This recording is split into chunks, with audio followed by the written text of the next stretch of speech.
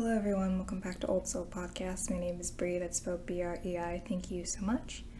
On today's commentary, I'm going to be discussing the film Monster House, released in 2006, rated PG, runtime is 1 hour and 31 minutes, and I don't have a specific reason as to why I watched Monster House.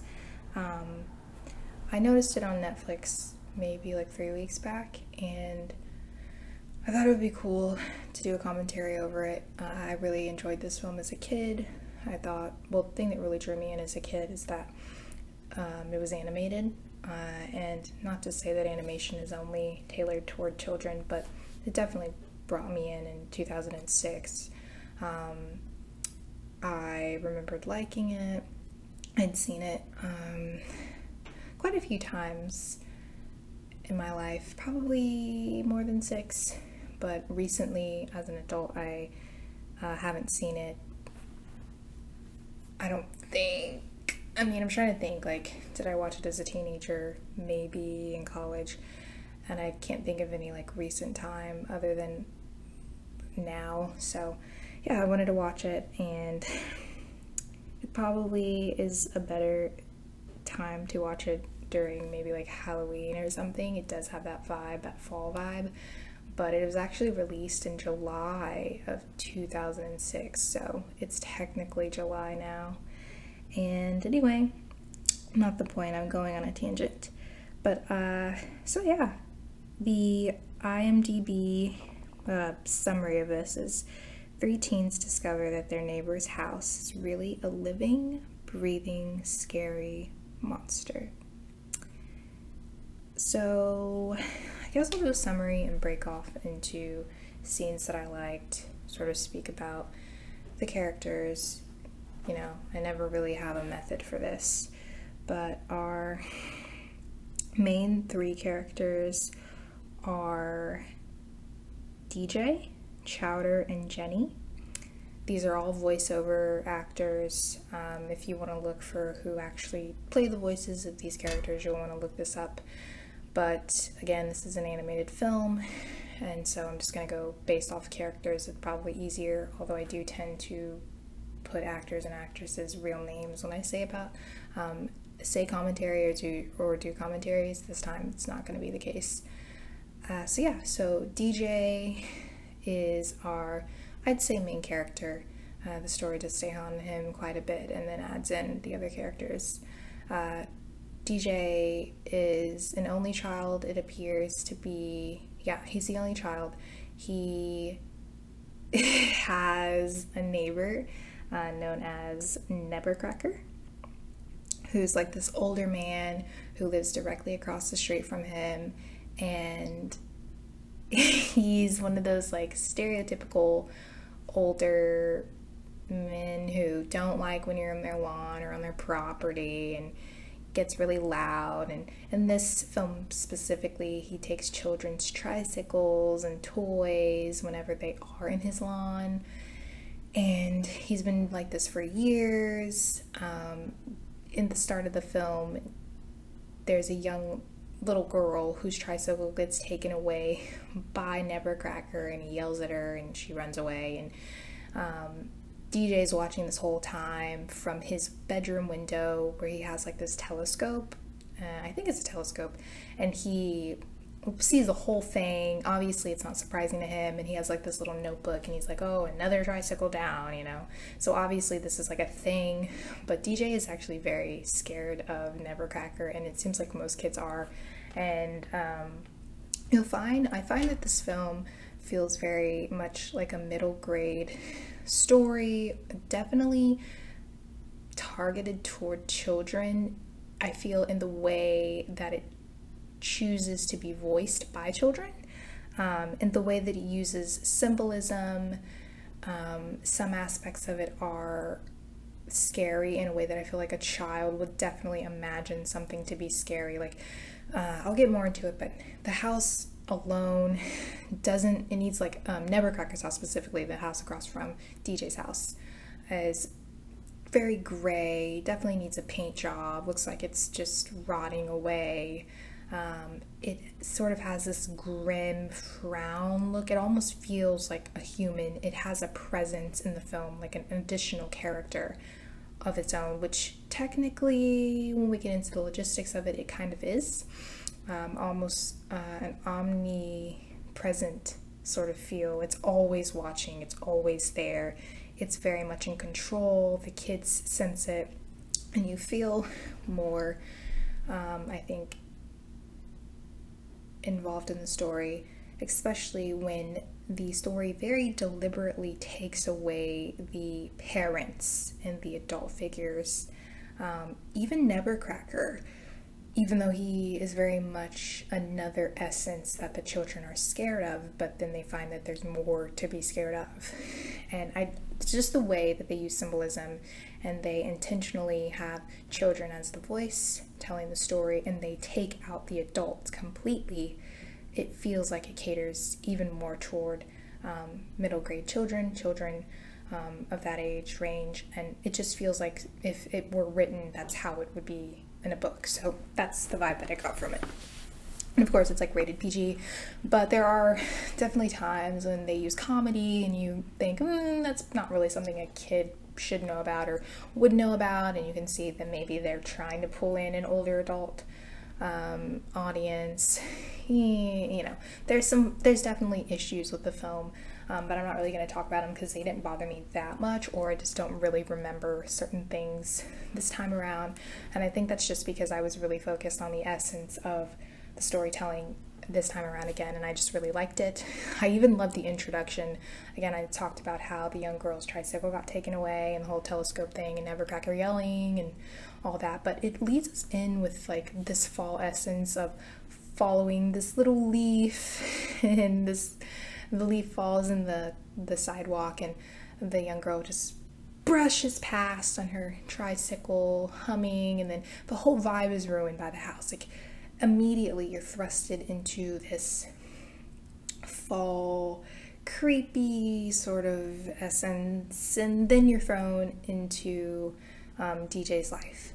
So right away the parents are taken away from the story. Also during this time, I think DJ's friend Chowder comes into the story, and Chowder, and actually the day that all of this takes place in a day, I believe, is Halloween, or it's like Halloween night. So that again has the essence of like childhood, you know, trick-or-treating, candy, but then this very scary thing happening, which it just kind of works with the theme, obviously. But DJ's kind of like, we're too old to go trick-or-treating again.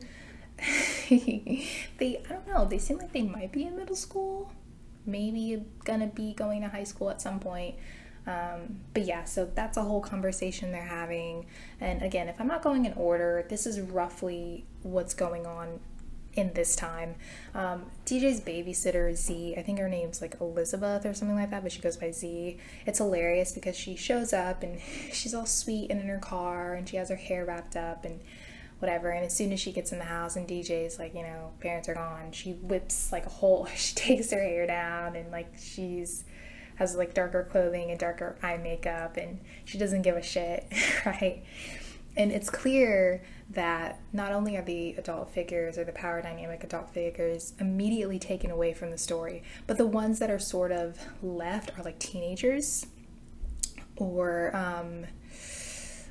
there's like police officers that come into play, things like that. But they're sort of like immature adults, or they're teenagers that are left, and they sort of bully DJ and Chowder and Jenny and don't believe them when they start telling them like, hey, something's going on. And so I feel like that's another sort of interesting take on like how children see things differently, and oftentimes it could be their imagination, it could be true, but adults don't always tend to take them at face value all the time.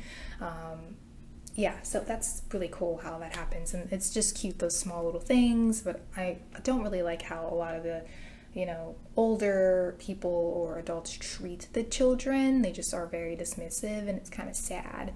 And also before Chowder comes over, all this stuff, I should mention that I don't know how they end up over there. I think Chowder's basketball, something happens where something of DJ's or his friend Chowder's item ends up on the lawn, Nevercracker's lawn, right after Nevercracker came outside and yelled at that young girl for being on his lawn and took her tricycle away. And Nevercracker comes out and he yells again and he's angry, and he knows that DJ watches through his telescope, so he's kind of like realizing DJ's kind of like spying on him, which he kind of is, but whatever. And he's yelling at him and he's getting super like animated and angry, and he ultimately I think has like a heart attack and he falls onto DJ. First of all, when I saw this scene I was like, oh my god, that would be so traumatizing. I mean, from his perspective, but I'm pretty sure it was their basketball that went in the lawn, but it's like, oh, their basketball. Have you ever experienced something where like you were a kid and let's say you were playing soccer or you were playing volleyball and like your ball went over the fence, you have like that immense dread, like even if your neighbor wasn't like as bad as Nevercracker, you're just like, ooh, I hope I didn't break anything, my parents are gonna like be so pissed, or oh, I'm gonna have to go over to the neighbors and get my ball, and like what if they're not home. Like, I feel like a lot of kids have gone through that at some point with their neighbors. Maybe it's just me, I lived in the suburbs, so there's definitely experiences with that. But yeah, the immense like dread I felt for DJ, because you know, first of all, their ball went over and that's kind of like awkward already, and then they know that it's a neighbor that doesn't like things like that, and then the neighbor yells at them, screams at them, there's no like parental figures on their side, so they really just feel very isolated and alone. And then on top of that, he has a whole heart attack and falls over onto him. I swear, I think it was a heart attack. It's something, right? And he's an older guy, so like he essentially looks like he's like dead, and he like falls on top of DJ. And then the ambulance is called and this whole thing. But the whole time I was just thinking, wow, how traumatic for DJ. Like, okay, yeah. And also like Nevercracker, I wouldn't say that I'm not on his side, but it just feels like a lot for him to be screaming at the kids, which you get some backstory as to why he's doing it, and it sort of takes away the villain vibe of Nevercracker that we're supposed to see, especially since we see the child perspective of being scared of him and fearful of him most of the time. But ultimately, like, yeah, I feel bad, like he's essentially had a heart attack, so that's actually really sad. But it's also like, oh, during that time I felt really bad for DJ and Chowder. So that whole thing happens, you know, the babysitter's a bitch and her boyfriend comes over and he's also like a worse asshole to him. They don't care. They really don't care at all. The parents are going to actually be gone like overnight. So the girl is, his babysitter Z, he's stuck with her for more than just a few hours, which sucks because she doesn't seem responsible at all, which I don't think she is. And Bones is just like a fucking loser. Like, oh god. And actually, now that I think about it, I don't know that this all happens in one day, because I do remember it being like night and then morning. So this happens maybe in the span of like 2 to 3 days, and then at some point it's like Halloween. Maybe it's like the eve of Halloween, and then it's Halloween the next day when a lot more stuff happens. But I swear it's like a short amount of time, and it's a pretty short run time too. So I'm correcting myself a little bit, but some details might be a little messed up. So yeah, and then at some point, you know, DJ goes to his room after all this crazy stuff with Nevercracker. No one's listening to him. He goes into his room and he's like watching the house or whatever, and for some reason the phone rings and he keeps answering it and he doesn't hear anyone, and I think he sees like the chimney smoke or a light in the house across the street, and he's starting to suspect that he's being haunted by Nevercracker, because at this point he thinks that Nevercracker is dead, and who else would be like calling him? Like, no one lives with Nevercracker. Like, he's had Nevercracker as a neighbor for, you can imagine, probably for as long as he's been alive or been there in that neighborhood as a kid. So he's like, oh no, I'm being haunted, which seems like a huge jump, and he has like no proof that Nevercracker's actually dead, but I mean, can you blame him? And he tries to tell other people, and again, no one believes him, and so eventually I think he tells Chowder about it, and like Chowder thinks that he's just like imagining things. But don't get me wrong, Chowder was actually scared of Nevercracker when the ball went into his lawn before the heart attack. So I think Chowder is like a little less fearful because, well, when he wasn't there when the phone was ringing and calling him, and like it wasn't just a prank call. It was very clearly coming from that house because he could hear the phone ringing across the street at the exact time. Which, I mean, coincidence maybe, but still. I mean, even Z is like, oh great, you have like your neighbor's number, but of course she wasn't gonna believe DJ. So they go on this whole journey, and I don't even know why, but Chowder like goes over there to try to prove to DJ like, oh, Nevercracker is not haunting you from the grave, blah blah blah. And obviously he's like ballsy now because Nevercracker's not actually there, or he thinks he isn't, or whatever. So it goes over there, and then the house like reacts to them. And before this, like a whole little thing happens with Z's boyfriend who came over, who I said was like a loser, and he gets snatched up by the house. It seems like quite a few people get like kidnapped by this house, and that's actually kind of scary because you don't know if they're like alive or not. You just like assume like they're dead or something. It's really creepy, and you start to find that the house has a presence, like an essence, like it moves the roots of the trees next to it. It literally, it's carpet. There's like this carpet that comes out through the front door that acts like as a tongue, and the entrance door is like the beginning of the house. And you'll find later when they venture in that the house is like a person, like it has a body, and these are like organs of the house, and like the grass moves, and it's so interesting how they decided to do that with the house. And I think some people say that and they'll be like, well, duh, that's like a way they think of it. But they could have easily just made it like a creepy house with a spirit. And like in a way, that's exactly what it is. But it has more of a physical, tangible presence that I think is very interesting and done really well in the film. But anyway, so that happens. Chowder gets freaked out. I think the cops show up at this point because of course they do. And technically DJ and Chowder are trespassing, so they get like a little bit of a warning. At this point, I think Jenny comes into the story. She's like this young girl who's selling candy on Halloween or like the day before, and they meet her because they tell her like don't go to that house, and she doesn't listen because she thinks she knows everything, which you'll find that's kind of part of her personality. But she's likable. She's like very witty, and I like that about her. So she goes to the house, and the house pretty much tries to attack her. I don't remember why, but that's how they meet, and they like save her essentially. And then she starts to believe them. Well, she believes them because she saw it herself, and she's like, well, you guys are kind of weird. I wouldn't really hang out with you guys in like any other situation, but you kind of saved me, so before my mom gets here. So they all like start scoping out the house. It's a whole thing. And they're at the house, and Jenny's actually there at this point.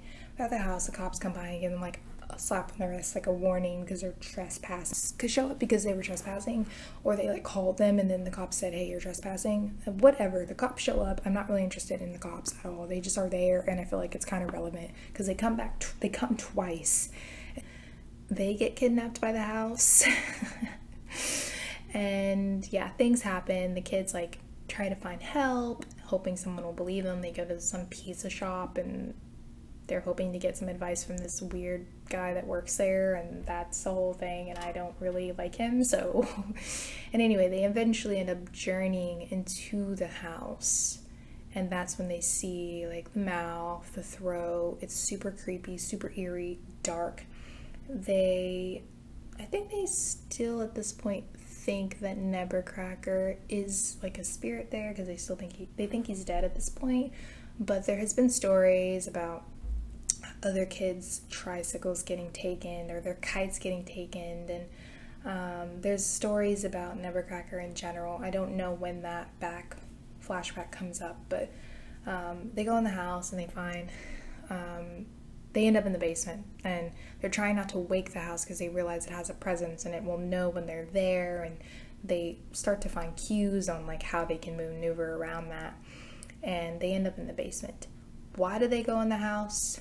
Honestly, I can't remember. Does it matter? They end up in the house, this very eerie, cool thing that we've been seeing and very clearly is alive. And they're finally going inside. And as they go inside and they adventure into the house, because there's always an adventure, but it's scary, but palatable scary. I think palatable enough for kids, but it definitely could be creepy. Even as an adult, it was a little, oh, okay, jump scare, maybe, I don't know. But they go in the house and they end up in the basement where all these like toys are like pretty much rotting away, and then they find a grave. And so this whole backstory is that Nevercracker.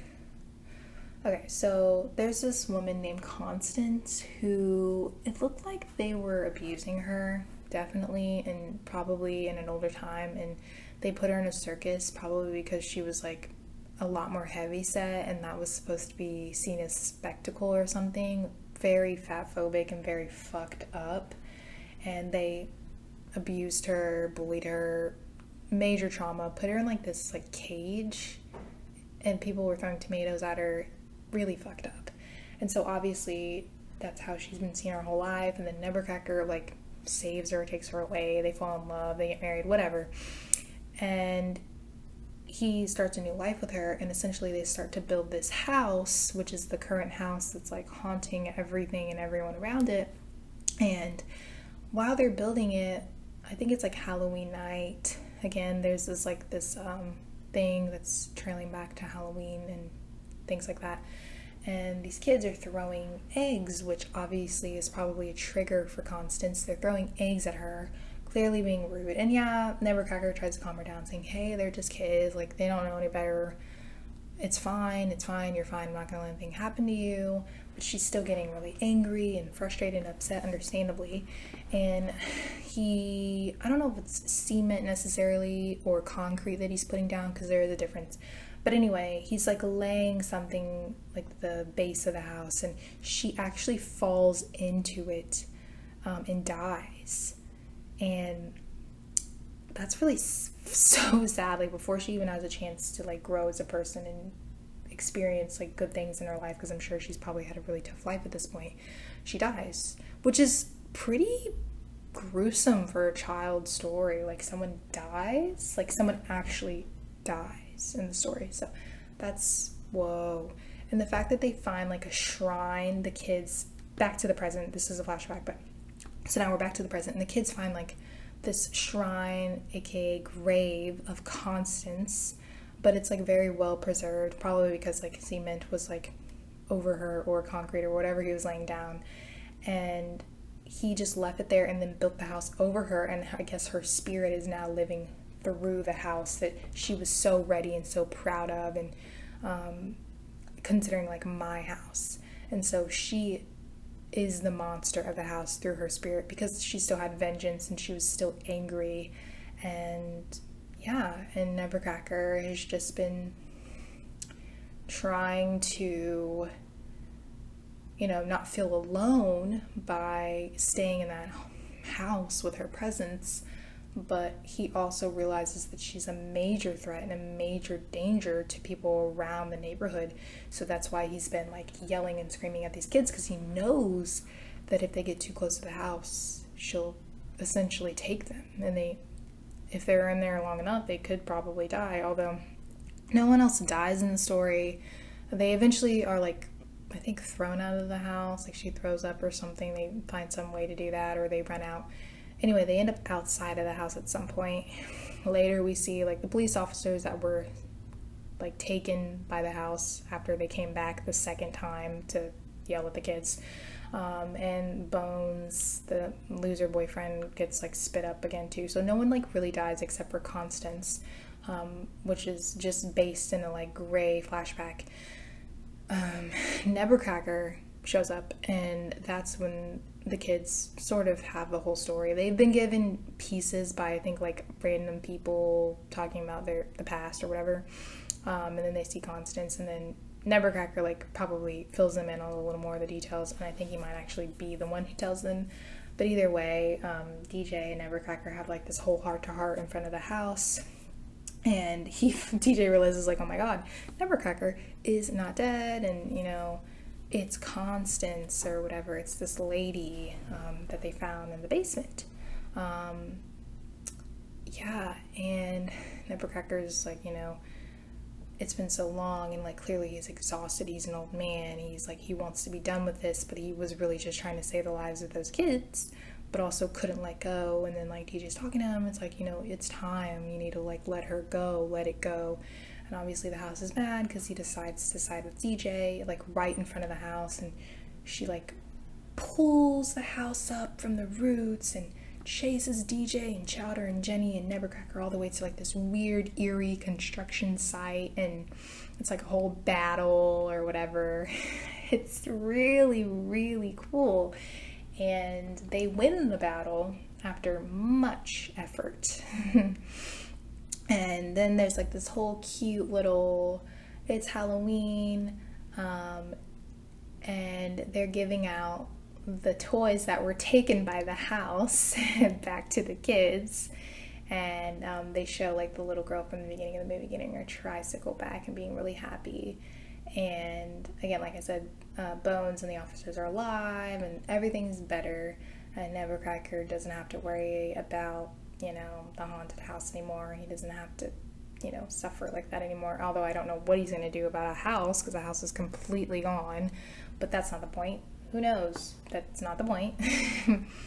And it ends on a note where DJ and Chowder are talking about going trick-or-treating, and I guess they're not too old after all, you know? So it's a really cute way to end the story, especially since it does get a little scary, but I still think it's great. And I just wanted to do like a really quick commentary over this story. I didn't really have any in-depth analysis, and I honestly kind of butchered some of the summary, but you know, as I go, sometimes I remember things. So yeah, I think I spoke about everything that I wanted to talk about. I don't think I had like a favorite scene.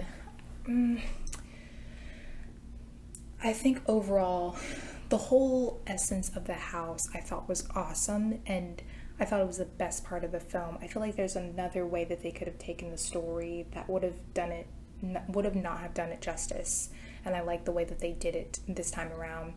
I like that they took a lot of the parents out, because I feel like it made the kids more vulnerable, and so you felt like something really could happen because no one was monitoring or helping them.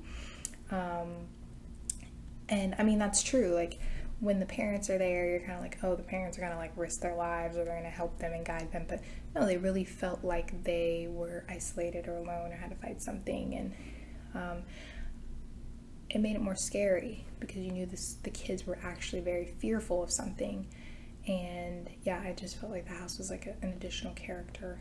And I really liked the heart-to-heart between DJ and Nevercracker, the back and forth with DJ and Chowder. Their dialogue was really good. I thought Jenny was very witty, and it's a good film.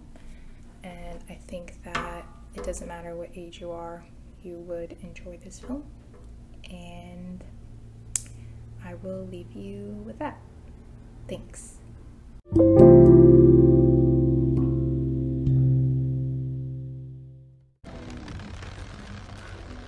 But if I let her go, I'll have no one.